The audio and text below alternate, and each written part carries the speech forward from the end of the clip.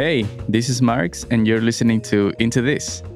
Into This is my podcast, and in this podcast, I try to learn more about things related to the contemporary art world, and I do that through conversations with people involved in it. Today, my guest is Arts and Cultural Manager, Rebecca Davison-Mora. I met over Zoom with Rebecca recently. She relocated from Toronto to London, England in 2020, where she is pursuing her master's in arts and cultural management at King's College in London. She has an undergraduate degree in creative writing and English literature from York University in Toronto. She was a gallery manager at Patel Gallery, which recently became Patel Brown in Toronto. She worked there for about 3 years. So Rebecca is coming up shortly. I think I've mentioned this in the past, but just in case this is the first time that you're connecting with the podcast, I run a small independent art space in Toronto now called TAP Art Space, TAP. And we moved this space from Montreal to Toronto last year in 2020, early in the year, so it was not pandemic yet.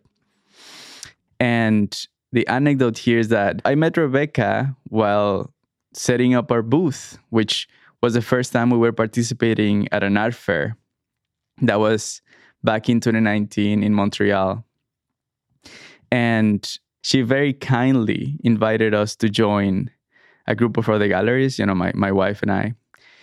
And they were going out for drinks that night. And it was the first day of the fair. But man, we were just dead. We were just crazy tired, and we just couldn't do it. And obviously, we underestimated the energy that is needed to perform well at an art fair. Art fairs are funny. You get a wide variety of people coming in, right? So you get the super professionals as well as really knowledgeable people in the arts, and they want to have a conversation with you for an hour about the work that you're presenting there in the booth and your objectives with the gallery and all of those things, which is pretty interesting. And then you also get the people who are looking for the bathroom. And you get all of that, and it's great, but it requires a lot of energy. And we really, since it was the first time that we were doing it, we didn't know. So going back to Rebecca, at the end of that day, first day, she comes to us and she was like, so some people are going out for drinks. You guys want to come? And I remember my wife and I just look at each other and we're like, yeah, we probably won't be able to. And I guess that was a testament to the fact that she's a lot younger than us and she had a lot more energy. Right. So, but no, as soon as we moved to Toronto, we looked for Rebecca and we made things right. We asked her to come over to the space, and we had some drinks here, and we continued our relationship. And we are actually very grateful with her. She's been a very important part of us really getting to know the community of the arts in Toronto. She has given us a lot of tips and shared with us a bunch of contacts that are really great in the city of Toronto. And we're grateful with her. I caught up with her in her apartment in London. And I wanted to talk to her because, as I mentioned, she was working at Patel Brown. And so what I wanted to know is what made her decide starting a master's project, a master program in cultural management. And something really interesting that she shared with me is the fact that she's very interested in moving into the policy area of the art. So, securing a sustainable way to support the arts, which is very necessary, as we all know. And we have a conversation about that. And so it's I like this conversation. We get into the nitty-gritty of a little bit of economics in the arts and how that works, and what would be a utopic way of thinking about the sustainability in the arts. So obviously a complex topic that will not be solved by a 1 hour podcast, but it's something to think about. And I really enjoy this. And again, I'm really grateful with Rebecca for participating in the podcast, for giving us our time. And this is me and Rebecca talking. So are you recording now? Yes. Now awesome. I'm recording. This is when we ask each other, how are you? Not like in the previous 15 minutes that I'm trying to fix the technology. I know, I didn't even ask you. Like, I felt so bad that I just asked you 2 minutes ago. I'm like, oh, I haven't seen Marx in months and I haven't even asked, like, how are you? When I used to have people over, they would come in Montreal to the garage or my apartment to have the conversations. I try not to talk too much before sitting in the mic because, all the juicy stuff comes up. If you spoil it too early, then, it's a little of a miss. People say all the good stuff before you start recording. Exactly. It's like, where is the magic now? So, how are things? Good. Good. Yeah. I mean, it's like spring over here. So nice. The flowers Already are out and the sun is out and it's like 10 degrees. So coming from a Canadian winter to this is just like a pleasure. It's a pleasure. For sure. Here, today is beautiful. It's super sunny and all, but it's still chilly. It's starting to feel a little bit like the spring is somewhere around the corner. No, not right away around the corner, but like maybe half a block away. Half a block away. Or maybe like 2 blocks away because it's March. Maybe. Yeah, it always feels like that in March, right? Until it's April and then it changes up. But you're in London. Yes. So I came back to Toronto for Christmas. I was very lucky. I was able to. And then I made it back just in time, really, because after that, the UK started kind of closing down its borders. And so that's right. I got back in the nick of time. I know. I remember you were waiting at the beginning of the pandemic because your program started sometime in the middle, right? Like right on the pandemic times. Yeah. So my program started in August. Right. And I was frantically trying to get all my papers together to go at the end of July, and I couldn't. It was impossible with all of the wait times and everything. So I didn't end up leaving until October. And then I got like 2 or 3 weeks of freedom, and then London locked down. Right. And then I was in lockdown, and then I had another 2-3 weeks of freedom, and then I went home for Christmas, and it was in lockdown in Canada. Came back, it was locked down here. And it hasn't lifted yet. So we'll be lifting partially in April. Okay. Same here. I think from tomorrow, we're not officially in lockdown anymore, which honestly, I don't know too many people who understand what does that mean. Yeah, what does that mean, because, really? Yeah, exactly. We're kind of like in the same situation, except I guess some stores reopen and I don't know what else. I know. I really don't know. The problem with all of this stuff is like they're never clear about what phases you're going into or like what those phases mean. I don't know. Here they're a little bit more ambitious with the reopening because of the COVID vaccine rollout has been really, really fast. So things have been moving quite quickly and they're aiming to like open everything up by July, like full everything.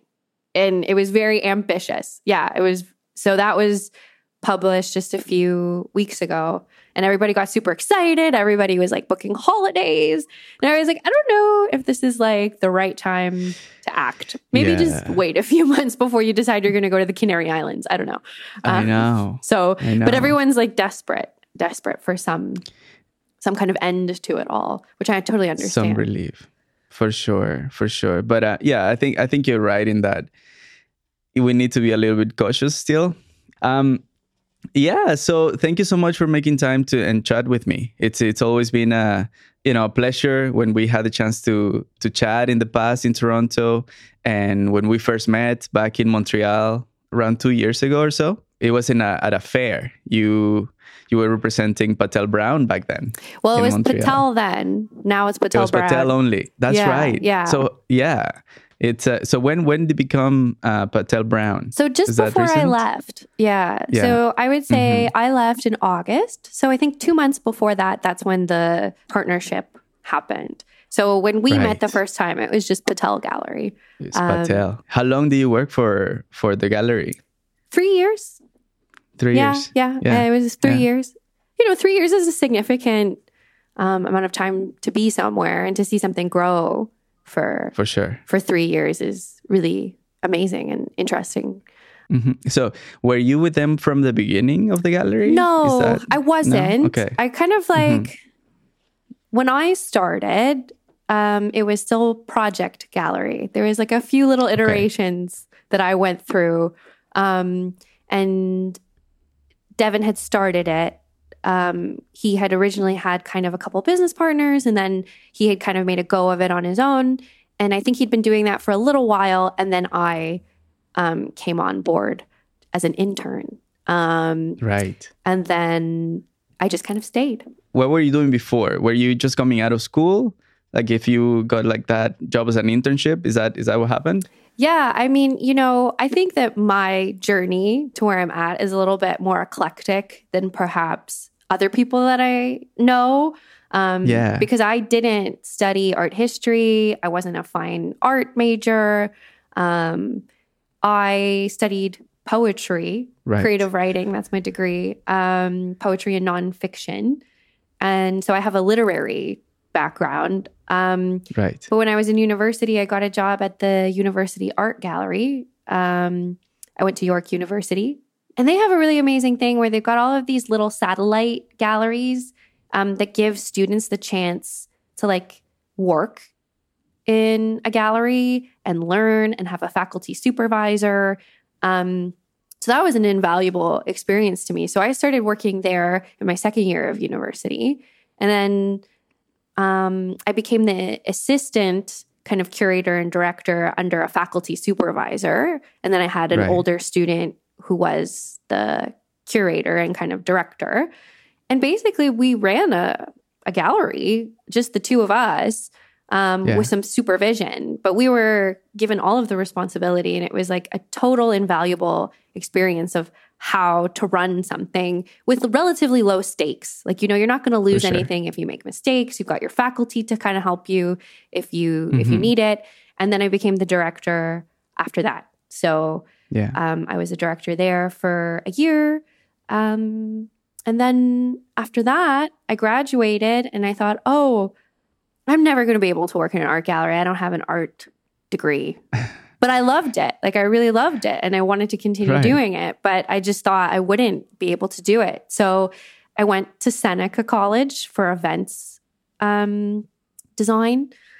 Like, I did floral design. I did all of this stuff that now that I think about it, I'm like, why would I do that?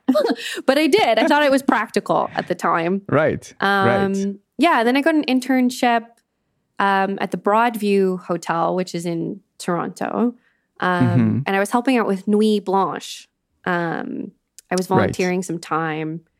And then that's where I met Devin.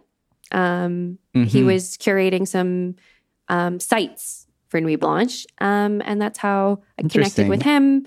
And then I asked him if he needed some help. Or I think it was suggested to me that he needed some help. Somebody said he needed some help with the gallery, and was I interested because I'd worked in my university one. And I said yes. Right. And then that's how I started working with him. And then it just kind of went from internship to part-time to full-time to management. So it really was just like a combination of just being in the right place at the right time, meeting the right person, and having the right personality fit, I think, was a big part of it. Yeah. Sure. That's a big aspect of working in a commercial gallery for sure. But before that, so what do you want to do with your poetry and nonfiction degree? You know what? It's really helpful.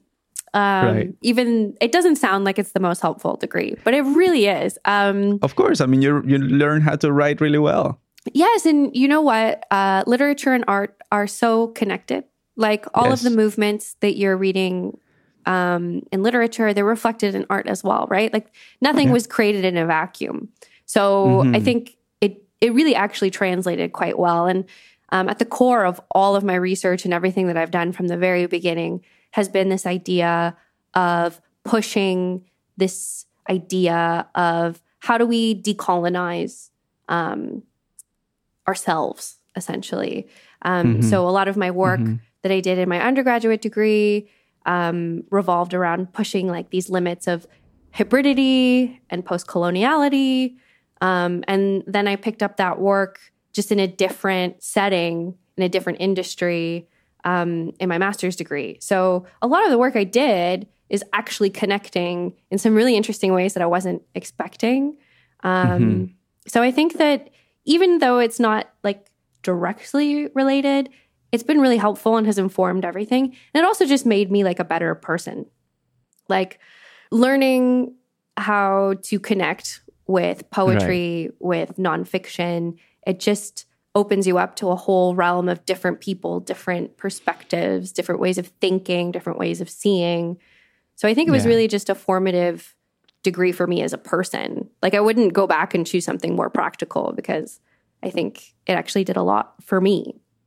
That makes me think of a few past interviews that I've had with same curators or even artists. And, you know, sometimes the question of why do you think all of this is important? You know, why are we as a community pushing for more, you know, initiatives in the arts, for more things to happen, and why? And a lot of that is kind of like getting close a little bit to like a religious thought, in that, you know, it becomes something that forms a person as well, because it creates a different way of thinking. It creates a different way to relate, you know, interpersonal relationships and all of that. And that's interesting that you should say that as well. I mean, in the end of the day, it's arts, right? It's the arts in a different output, but it becomes that way of perhaps being in close proximity to your thoughts and feelings. Well, yeah. I mean, it's a emotive experience, right? So I think that I really encourage interdisciplinarity. Like, I really think that, you know, all arts are connected.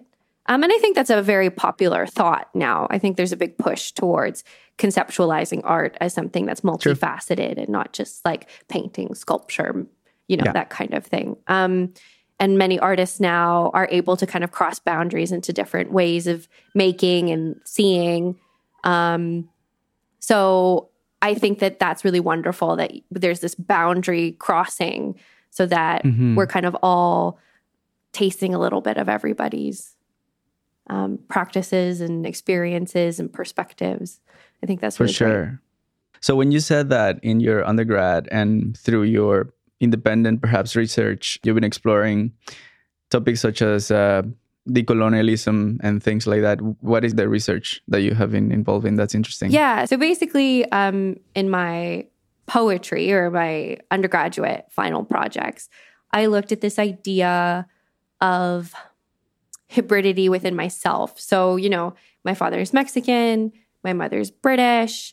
I was reading a lot of Canadian white men in my classes, British white men. I think the literary tradition is still extremely Eurocentric, definitely still in a bit of a mindset of a tradition of literature. And I got really frustrated. I was like, why am I reading all of this? Like, this isn't helping me understand who I am. And isn't that what literature is supposed to do? It's supposed to help me understand who I am.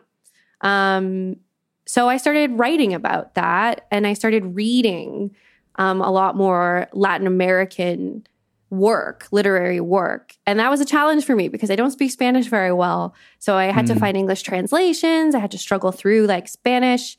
And then I found some really wonderful work by Chicana poets and writers in the United States who wrote in Spanglish, who were kind of working through a lot of the ideas and things that I was working through.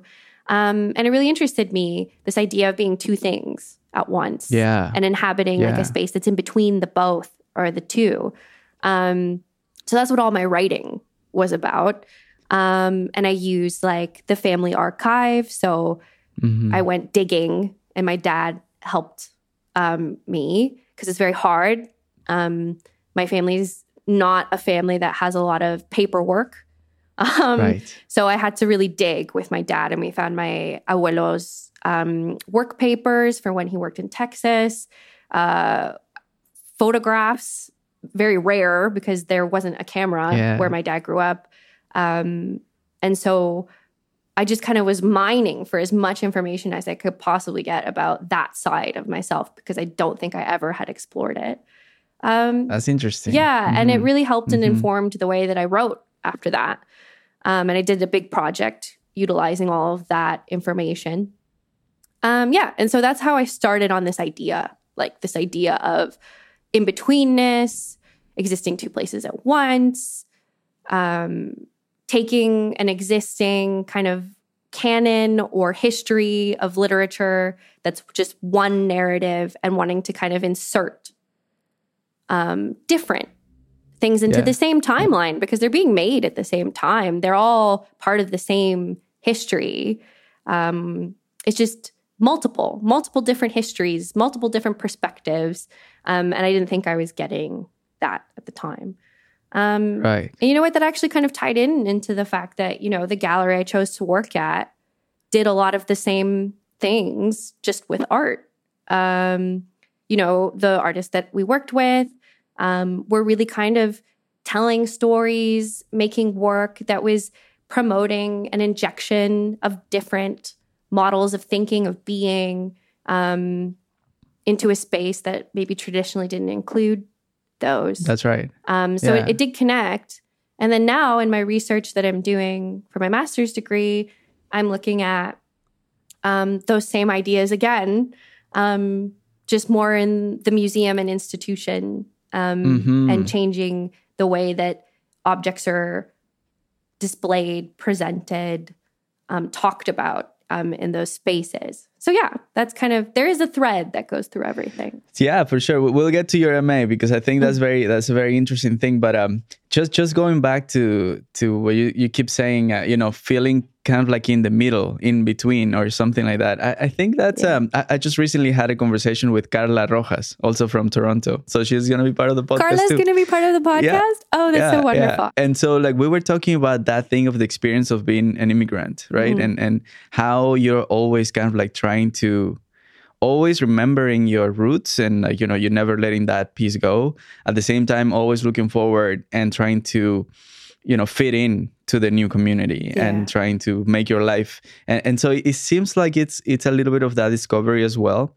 What you're trying to, what you were trying to accomplish with all the research, but with the lens perhaps of, I don't know if I want to say policy or politics in general, right? In that, okay, so what does it mean that I'm reading only Canadian white men, telling me perhaps my history? Or what is valuable of this or that. So you said that your dad is from Mexico, right? What about your mom? So my mom's from England. So that's why I'm here.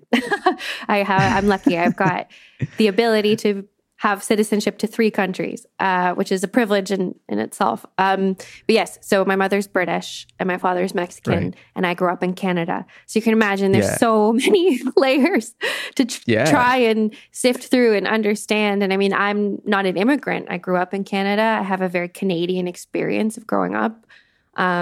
So, for me, that experience is going to look really different to yours or Carla's, or even if I think about my boyfriend. New immigrants have such a different experience. And I think about my dad and coming over in the 70s and like how different that would have been. So, it's all, I think there's this like push a lot of the time to put these experiences into one category. But I'm really interested in not doing that and really looking at like all of the multiple facets and ways that we experience the same space, right? Because we're all, especially if you think about it in the art world, we're all moving through the same kind of space, but we're each experiencing it in extremely different ways. Oh my God, yes.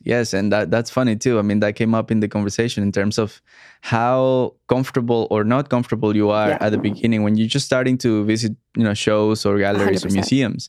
It's an uncomfortable thing. It's like, it's not your comfort zone. It's something that you have to kind of like pass that threshold, and then you feel like, okay, but that jump, I don't know how many people are willing to do, first of all, and then 2, how welcoming the community is for that. What I mean? 100%. And I definitely felt that intimidation at the beginning of working in those spaces. Because that's even a whole different thing than entering the space. Like you're working in that space, and I was so young. And, the Canadian art scene is really small. And I mean, I feel so lucky now, having been in it for 3 years, that I really built a community, and I felt so loved and taken care of after, working in it for X amount of time. But at the beginning, it was super scary. I felt like I didn't know enough, that I needed to learn more, that maybe I wasn't articulating myself in the right way, that I didn't have the language to talk about the things I felt or wanted to say. I felt really intimidated. And I think a lot of people do. For sure. Before moving to Toronto, I used to work in a lab. And so as a chemist, there's only so much communication you need to have with people. Really, you just need to be in the lab doing your thing, right? And that saved me for a long time. And then I moved to a position in which I actually have to interact a lot more. And that was always, it's still, to be honest, it's still always in my mind in the sense that,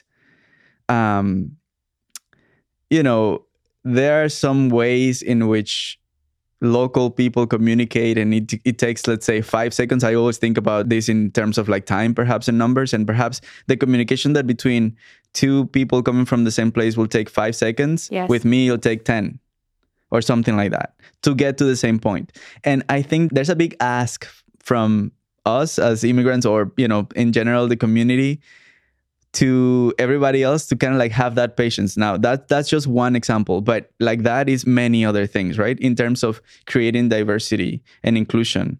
So in the arts, going back to the arts, it kind of like happens like that, I guess, as well, because hopefully more and more, but there's not a lot of representation in the contemporary arts, especially in the commercial aspect of it, right? Mm-hmm. So I think there's still like a lot to be pierced there, and there's a lot of opportunities. And so what was your experience with that, working inside a gallery? I mean, I was very lucky in the sense that I got to work in a gallery that was a bubble of representation. Right. And I don't think I would have worked in another gallery other than that one. Interesting. I think that is why I was able to grow. I was in a space that encouraged representation. So in a way, I think I was in a little bit of a bubble there, because once you exit that bubble, you realize that not everywhere is the same. And, there was a push. There has been a push, definitely, towards more representation. And I think, especially with Black Lives Matter, a lot of Toronto galleries got held accountable for the lack of artists on their rosters that, are not of color and are not women and are not queer. So I think that was a bit of a reckoning. It was very public, and a few galleries issued statements. I've seen a push, definitely, to combat that after the fact. So I think that's really, really positive. But what wasn't talked about at the time was the gallery staff. Who's working at those galleries? Exactly. Yeah. Because that's a huge factor in why maybe there are not artists of color on the roster. Yeah. I mean, in the end, if you're making the decisions, right? Yeah, who's making the decisions? Exactly. And I think that for me, that is what I'm interested in. Because if you had a representative staff, you would have a more representative roster. Yeah. Because your staff would be thinking about different people in their own communities that they know. They'd have their radar would just naturally be in a different place. And that's really where I think representation kind of is really important, because decision makers need to be representative, not just artists. And I think the artists are very, very important, but they also need a staff that understands them as well. Sure. I think people do a really great job. I think we have got a lot of wonderful allies in the Toronto community. But I think that's where I was really kind of thinking about it at the time. I was like, well, if the staff was more representative, then I think the artists would be more representative. I think it's a bit of a circle in a way. It all feeds back into one another. So yeah, I mean, I think in my experience at going to art fairs and just even the charity auctions and things like that, I think there is more representation in the artists than there is in the staff. For sure.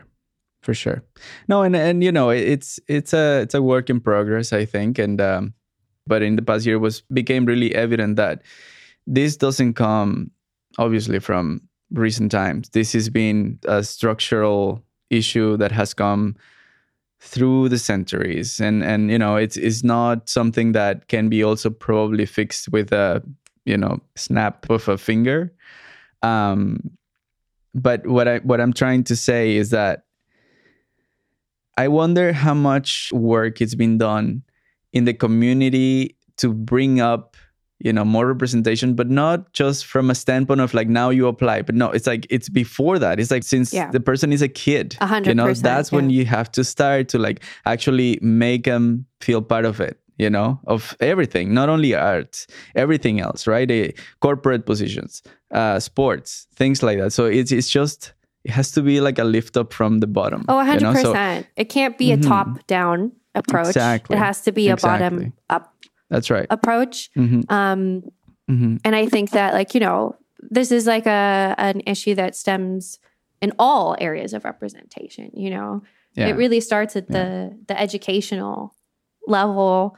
Who can afford to go to university? Right. Who can afford a master's degree? I mean, those are who can afford unpaid positions that get you the experience that are needed for the paid positions. I think these are all systemic issues that are being discussed, but I don't know if I see anything moving past discussion at this point, really. And I think that piece I just mentioned, the unpaid, perhaps, internships and things like that happens a lot in art galleries, right? I mean, you wonder, first of all, who knows about those? Yes. And then who has access to them? But let's move on from that, because we can spend probably like 4 hours talking about this. I know. I mean, this is like my passion. So like, if you get me started talking about equity and representation, I'll just keep going on and on and on. I want to tie it back to your current program, because, okay, so you're working in the gallery in Toronto with Patel first, and then it became Patel Brown. You were still there. And then you decide to pursue your MA. Yes. And your MA is in art and cultural management. That's right. So were you exposed to some things in the gallery that made you or help you decide to go from that angle to the arts? What happened there? Yeah, I think, I don't have an art history background. Right. And I was getting really excited about a lot of stuff. I was seeing artists that I really admired doing really wonderful work. I was reading more. I was going to shows. All of a sudden, it was like my mind had been opened up to this like whole space that I had never seen before. And I got to a point where it's like, I think I need something to back up my experience here. Like, I want to delve into this a little bit more substantially. I don't... I think that I'm missing like a little bit of a puzzle piece in here that could fit everything that I'm looking at and everything that I'm seeing all together. And I need something to do that for me personally, because I need to, for me, like I'm just like, I'm a bit of a sponge, but I also need to understand what I'm absorbing. And I think I lacked a little bit of I don't want to call it knowledge, because I think that there's so many ways of knowing, and I don't think that school is like the only way to learn. I really don't. But I think for me, it just seemed like a logical step of being able to like synthesize information differently and look at things in a different way. And also like a chance for me to grow personally. Right. Like I think I was ready to grow in myself as well, to push myself to do something new, to move to a new country. I think I was ready for like a little bit of a push in my own development. And this opportunity kind of presented itself. I had a friend send me the link to the program. And I was like, you know what? This is exactly what I want to do. This is exactly what I need right now in this moment of my life.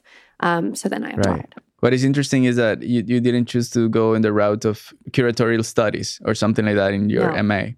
In your current program, what is exactly the idea? Your idea, like what is the next step? What do you like to access? So it's not a curatorial program, and I specifically did not choose a curatorial program just because, for me, in all of the experience that I had, the majority of it was not curatorial. I was coming at it from a very kind of planning, logistics standpoint. But I still think that planning and management for the arts is distinct from other sectors because what you're managing is special, right? Like it's special and it requires a different kind of management than, say, if you're managing something in finance or shipments. Yeah, exactly. Like shipping art feels different than shipping something else. And why is that? You know, it just feels special in some way. You feel like you're doing something special. So I was interested to kind of like push my knowledge a little further. So my program specifically looks at the specificity of managing art and culture. Like what makes it different than managing something else. And so I take classes in cultural policy, you know, so politics of art, and the government and its relationship to art and culture. I've taken classes in like management, like actual management, and managing creativity and what does that look like. And then I've also done classes in how to approach research, like how do you research art and culture? How is that distinctive? And then classes in how do you manage a collection? How do you manage an institutional space? I'm taking a course right now with the Tate Modern. And a lot of that is about what are the unique challenges of like a 21st century institution. So it's all kind of the stuff that happens behind the scenes, not the curation, not the artist.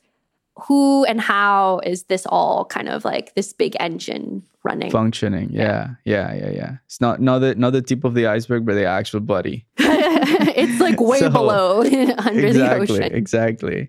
And so with that, are you interested in jumping into the more museum type of work and institutions in the arts? That's the objective? So, you know, it's so funny because yes, I thought when I started, I was like, yeah, I'm going to do this program. I'm going to learn all of this stuff about institutions and museums, and I'm going to be able to transfer my skills from the commercial sector into an institutional setting. And then I started doing all these classes and researching, and I realized I don't think I want to work in an institution. I think I'm really interested in policy and politics and representation and power and who has that power. So I think now I've switched actually into looking into policy and where I can fit in terms of policy making and the government and how our governments treat arts and culture. So yeah, I'm putting together a proposal for a PhD. Oh, great. And I'm going to start looking more at that and try and kind of build more ideas around like what is the role of our nations in constructing our identity through art and through culture. Yeah, we had that exchange of ideas through email talking about where the capital and the funds usually come to the arts.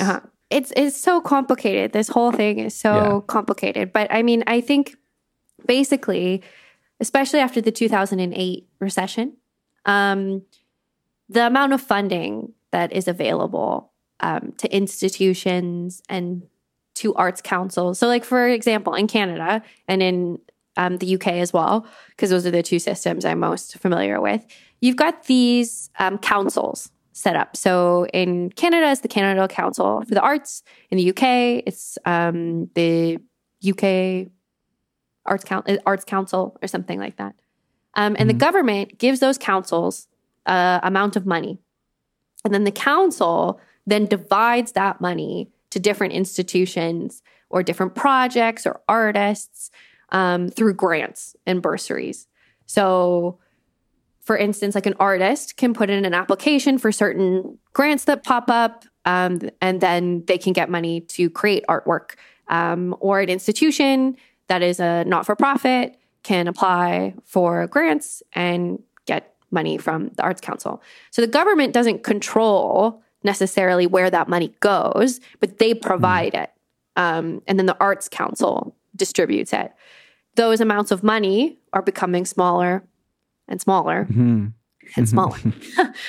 And so institutions are not getting as much money as they used to. And then they have to supplement that income with commercial endeavors, private donations, corporate sponsorships, blockbuster exhibitions. So that's how the institutions are dealing with it.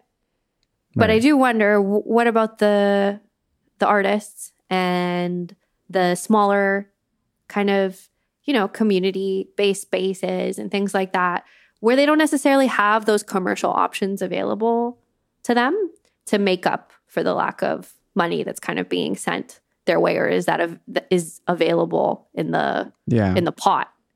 So I think that's where we get a more of a commercialized view of artwork. Like, it has to have economic value for just like survival purposes. So I think from my understanding and the way that I've looked at all of this, I really see like just a huge divide between institutions and artists in small community spaces. Because I think where the artists in the small community spaces are the ones that are really, really struggling. They don't have bailout money. I think a lot of people were lucky with CERB to kind of keep them afloat. But CERB will end at some point, even though there's calls not to end it.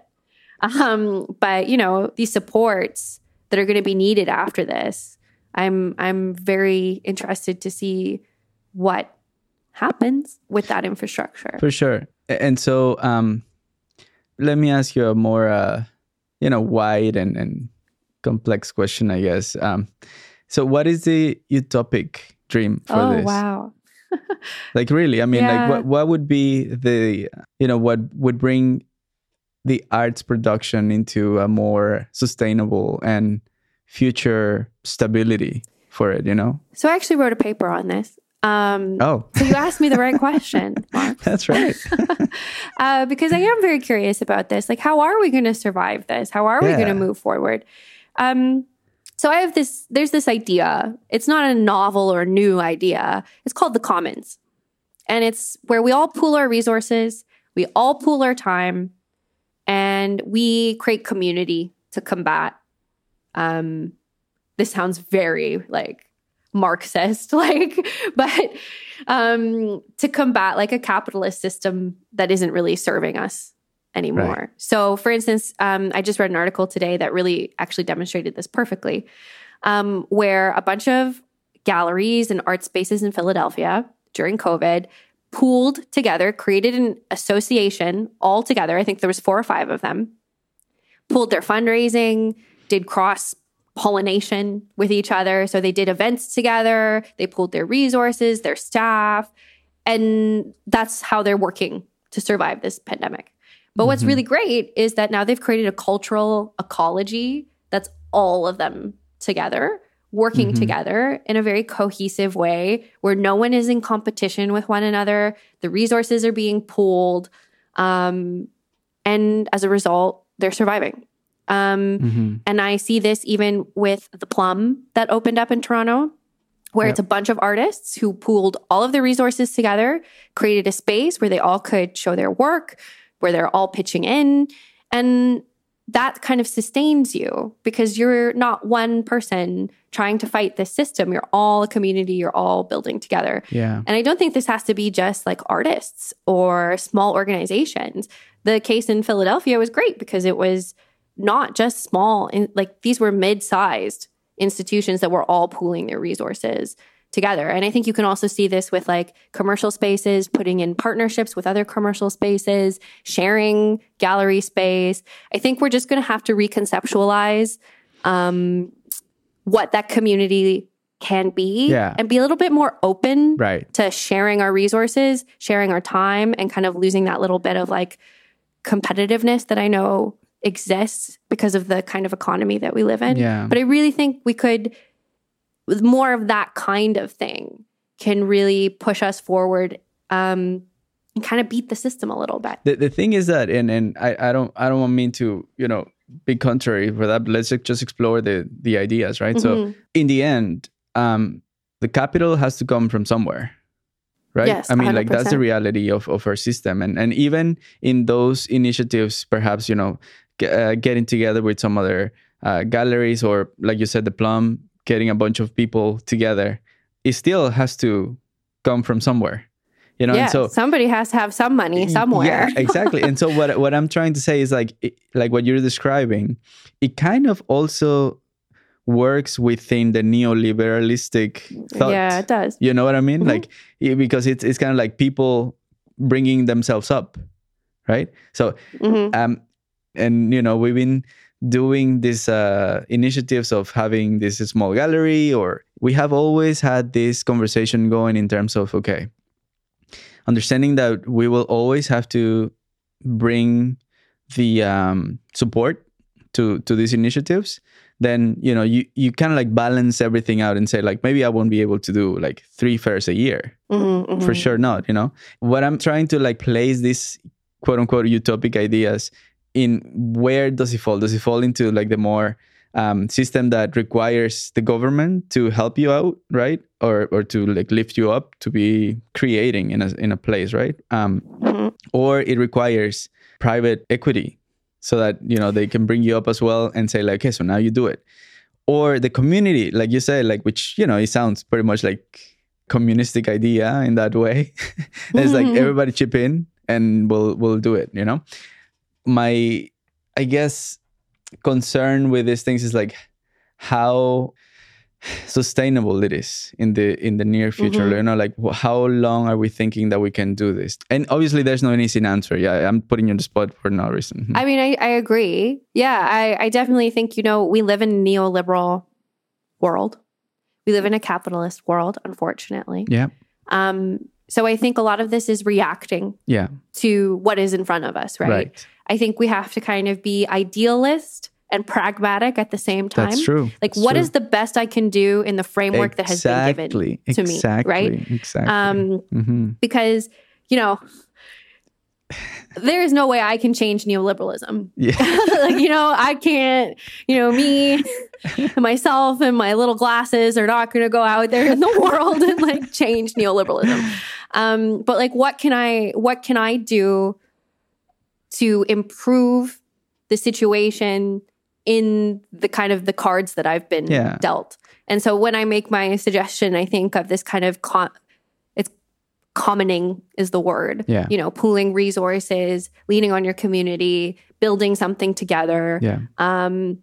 Kind of resisting this idea of competition that is so ingrained, I think, in a market-based economy. You know, that's a suggestion as a reaction to a certain set of circumstances. That's right. I mean, if we were going to talk about like what my utopia would be in a socialist society, that's going to look a lot different than what I'm saying now. Exactly. You know, so I think that as public funding continues to kind of dwindle and we move to more a need for private and corporate investment to sustain arts practices that don't generate their own kind of economic results, that have more kind of like well-being results, you know, but don't necessarily generate a lot of income, we have to then think about, okay, how do we deal with that? Yeah. What can we do within this framework to make sure that we don't lose these kinds of spaces, this kind of art? And I also think that doesn't mean that we shouldn't try and lobby for the government to give more money or to change its approach to the arts. I think that that's also very important work and that needs to happen simultaneously. But those kinds of changes are going to take a while to happen. So what can we do in the moment as a reaction to the kind of set of circumstances that are being put in and front you know of what? us? I mean, like a lot of these conversations, a lot of the times are anecdotal in terms of like, we don't really, I haven't really looked at numbers. I haven't really looked at, I'm pretty sure that you can actually find these numbers. You can request these things to the government and say like, so that you can see how much actually goes into the arts versus how much goes into any other thing that you can think of. I don't even think you have to request it. Like, I think it's very publicly available. Yeah. I mean, you'll have to look back into like whatever the last report was. Exactly. I don't know when that was for Canada, but it is public information. Yeah. And you know, when I was just looking for general information on how our economic model works, because, you know, that's one of the things that, you know, you're living in it, you don't even know, most of people you don't know. even know what you're a part of sometimes. Exactly. You don't even know. Exactly. And so like, unless you're, an economist or something like that it's formational for you, perhaps in university or something, just imagine somebody that is not really even in the academic world thinking about what neoliberalism is. And that's complicated, Oh my gosh, I didn't even understand it. I remember they put the word up on, I think, the second or third day of my master's degree in my cultural policy class. And I was like Googling it frantically. I'm like, what is neoliberalism? I have no idea what this means. And even now we haven't defined it. No, and that's also problematic. It is. Because how do we even define that? Exactly. That's an hour conversation in itself sometimes to like, how do you unpick that? So Google it. Yeah, I mean, like, how can we like just in a few distill lines, it into like a couple sentences? It is an idea that market would regulate where the value is in terms of, people are buying something or not, then that's where the value goes. And that's what it's going to dictate a lot of the policies that will be created in a country. Is that too short? Yeah, it is, obviously. But no, I mean, it's short, but I think that really like sums it up. Right. I think it was a move from like the state or a country providing a lot of services to then those services becoming privatized. Yes. So, we're lucky in Canada and in the UK as well to have free healthcare. But that would be like that as an example. That would be as if the state had always funded healthcare and then they decided, we're going to make it private. Mm-hmm. We're going to privatize healthcare. That would be an example of neoliberalism if that were to happen. And I think that's a good example because it's very familiar I think so. to everyone. Yeah, for sure.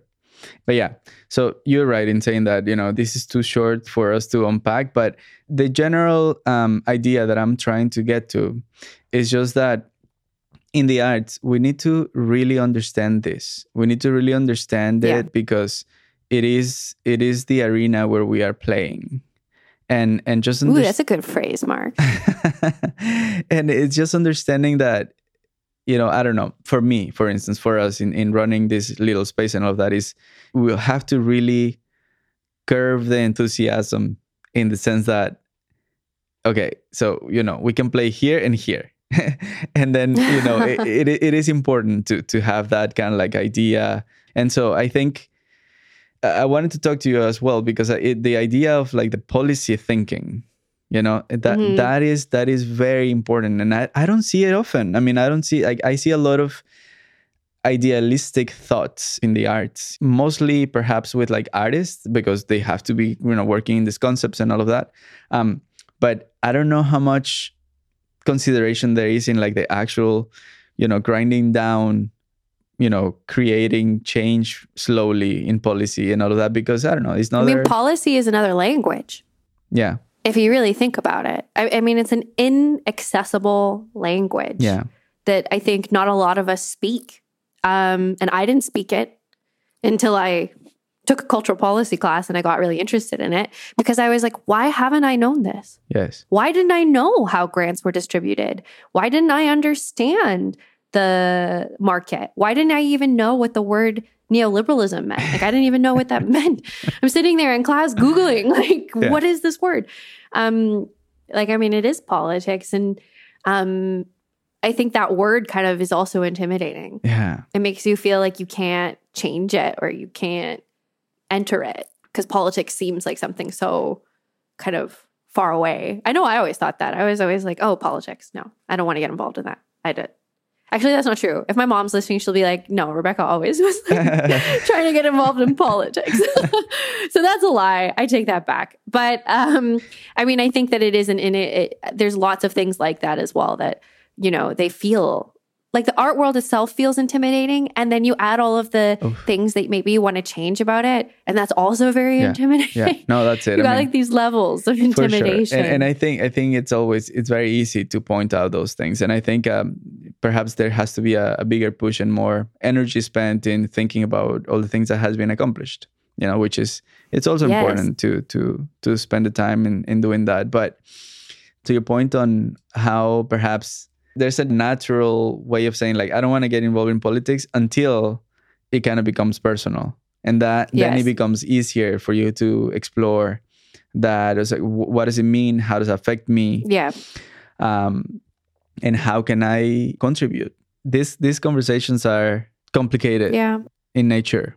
I don't think there's like an easy way out. And, one of the interesting things for me through working in the podcast and talking to people in the arts, I always go back to ask, like, why do you think that we're talking about these things in this setting? You know what I mean? Like, it is interesting that those are the topics that normally come to mind when you are talking to an artist or to a cultural worker in general. I think it's a lot of that, being really connected to what the reality is. I think it's also the time we're living in. Mm-hmm. We're in a time where, the art and culture, they kind of act as like this mirror to our existence or surroundings, and even sometimes more than a mirror, because they force us to kind of look at things in different ways. Or, but I think because of the climate that we're in, the situation, pandemic, Black Lives Matter, kind of polarization.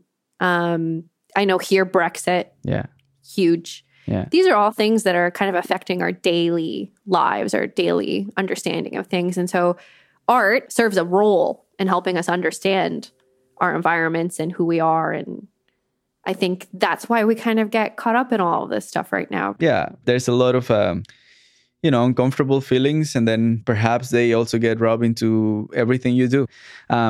You mentioned the UK. I wanted to ask you, so are you able to go to classes now? Like in person? No, so I'm online. I've been online the whole time. Mm-hmm. I've been using the library. Yeah. Which looks like it's out of Harry Potter. It's so cool.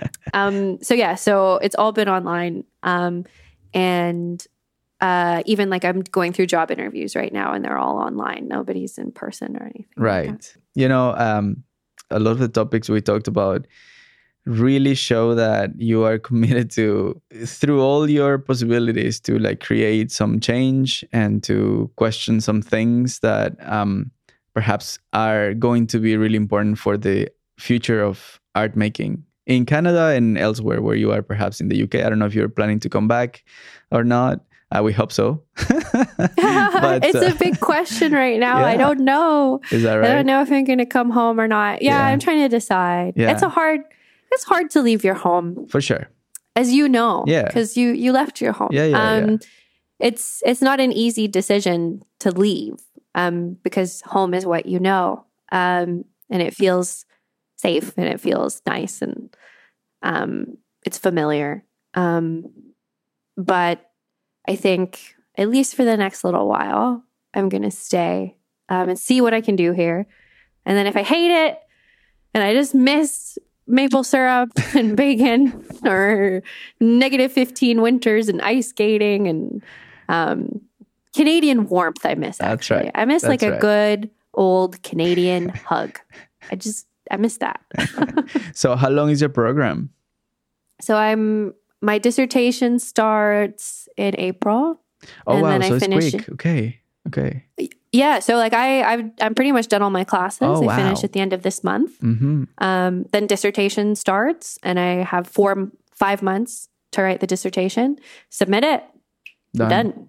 That's it. So it's 1 year, but it's intensive. So you take more classes than you would if you were doing a 2-year course, and you don't have as long to write your dissertation.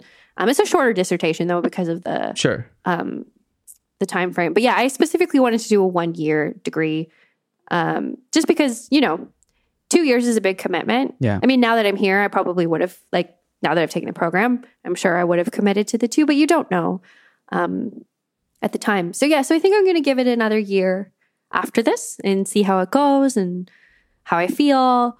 But I mean, there's big differences between the Canadian art world and this one. And Canadian art world's a little bit more community oriented. Yeah. Feels like, like you kind of know everybody, and you run into them at the same openings. And there's a bit of a, I mean, even Carla is a good friend of mine, and I met her because I kept bumping. Like she came to the openings, and then you just form a really like close relationship. So I do miss that kind of like community a little bit, and the intimacy of the community. Yeah, that's right. I mean, I can attest to that, because even just moving from Montreal to Toronto, it's a big shift in terms of exactly that, like the community that we had built there already. In every opening, you hang out with the same people most of the time, and everybody's kind of like working towards the same goal. And when you get to the new community, you're like, okay, trying to like figure out, where your place is in it. But as always, I mean, there's a lot of commonalities in between art communities in the world. I think, that everybody's kind of like in the same wavelength, but definitely. So have you been able to do any visits to galleries or anything? No, everything's closed. I did a few. I got really lucky because there was a couple of weeks of quarantine that were lifted. So I went to David's Werner. I went to Tate. I went to Whitechapel Gallery. I went... Where else did I go? Is that it? Oh, that's so sad. But it feels like a lot. I mean, like for you, you say it's so sad, but for me, it's like, oh wow, you've done a lot. Oh yeah, I mean, it did. Honestly, it was a big shock for me, just the scale, like the size of some of these institutions. I was like, whoa, this is massive. Yeah. So that was really exciting, and just to see artists from different places that I'd never seen before was also super exciting. For sure. So, I've seen a few things. It's just, I'm so excited for when these restrictions kind of get lifted, and then I can see in person some of these things that I've been reading about or wanting to see for a very long time, because this city has so many galleries and so many museums, and they're free. For sure. For sure. I can just walk into the Tate for free. That's awesome. And it's amazing. I don't have to pay $25 to like enter the museum. That's great. Why? Is that free everywhere? It's for everybody? Yeah, all the public institutions are free. Yeah. That's pretty awesome. Yeah, it's super exciting, because then you can just like gallery hop and not feel like, oh my gosh, I'm going to spend like $100 today just on getting into gallery, like museums and stuff. So yeah. Where do you live in London? So I'm in North London right now, in Finsbury Park, which is super cool neighborhood. I really love it. But I just got my own place, and I'm moving in a few weeks. So I got my own apartment, which is a big step. For sure. Yeah, and it's I got really lucky. I got a really cool studio attic, little attic. Again. Fulfilling my Victorian fantasy of living in an attic. Nice. In Hampstead Heath. Okay. So it's by a really beautiful park. I'm very lucky. I just got that place. And I'm moving in a few weeks. That's great. Congrats. It sounds like through the toughness of the pandemic, you've done really well. That's great to hear. I mean, I've had some bad days. Sure. Like I think sometimes like when somebody lists all of the stuff that they've been doing, I mean, like I've had some moments. Yeah. I mean, like definitely had. Yeah. And I mean, I'm in a long distance relationship, so that's also really hard, just missing your person. So it hasn't like, and the isolation. And I think I've just kind of just felt like, you know what, I'm super, super like blessed to be able to kind of like be studying right now, and to not be struggling in that regard. So just kind of taking that for what it is and being like, you know what, I'm just going to make the best, same kind of deal. Just make the best out of like the cards that are on the table. That's right. And hoping that like, I'm doing as much as I can without burning myself out and not putting any pressure on myself to be like extra productive. Yeah. Because like this is an exhausting situation for so many of us. Just without really adding the load of work and all of that is exhausting. It is really exhausting. And the screen time and the digital fatigue. And like I've lost a significant amount of sight in my You were eye. saying that. How come? I'm now a permanent glasses wearer. I never was before. Really? Because of all of the screen time. Yeah. My optometrist told me that I lost like a significant amount. I always wore glasses, but more just kind of like, don't know, for the computer sometimes, or if I drove. I mean, I don't drive, but if I did drive, I would have to wear them legally. Right. But I never wore them all the time. But now I have to, and I can't really see in the same way that I used to. I'm like a little woman. It's a good look for an academic. So I know. I'm just like, it's my look now. I'm rebranding myself as a glasses wearer. That's right. Rebecca, this has been great. As I said, when I emailed you, sometimes these conversations take their own shape. Yeah. And they go through places. So I appreciate you coming in the road with me. And I personally have that tendency to make things more complex than what it is. Because that's probably how my mind works, unfortunately. But I appreciate you having the patience to unpack some of these tough and difficult conversations with me. Oh, it's like always so nice to speak with you. And I hope that this was like a helpful, productive conversation. I also have the tendency to make things more complex than they need to be. So these poor people listening are going to be like, what are these two people? What's going on? No. That's all the magic of edition. So. Yeah, Marx will just edit all of my waffling out of this. But no, I'm sure that this is not going to be the last time that we talk. I wish you all the best for you in the UK, and hoping to be able to visit you sometime so that you can give us a tour of the most. Oh my gosh. Yeah, you and Audrey come and visit. That would be absolutely lovely. Yeah. And when we can travel again, that would be lovely. Yeah. Honestly, anybody who wants to visit me just makes me happy. After a year of not seeing anybody, I'll just embrace all of the visitors. I mean, I think in a way we're all like that. Even if, even within Canada, it's like we haven't really been able to hang out. Like you see somebody for 15 minutes or an hour walking. It's not the same, right? So it's, I think that's, everybody is needing a little bit of contact for sure. I miss barbecues. Yeah. Specifically. It's very I don't know why specifically, but I specifically miss barbecues. A barbecue with beer and I don't know, you've got a little fire going, and I don't know. There's something specific about that. That to me feels like a very Canadian image. I don't know. Barbecue, I really miss that. And there's always a moose walking by, Maple syrup on everything. Exactly. Just sausage, maple syrup, burger, maple syrup. But yeah, so I thank you again for your time. And I know that it's getting late there as well. So thank you so much, Rebecca. Thank you so much. I had such a good chat. All right. So that was my conversation with Rebecca. Thank you again, Rebecca, for making time to do this. Music and mastering was done by Arcadia Lance. Visual design was done by the always handsome Victor Garibay, Gary. I'm the host, Marx, and we'll be back with another episode very soon. In the meanwhile, take it easy and talk to you soon. Cheers.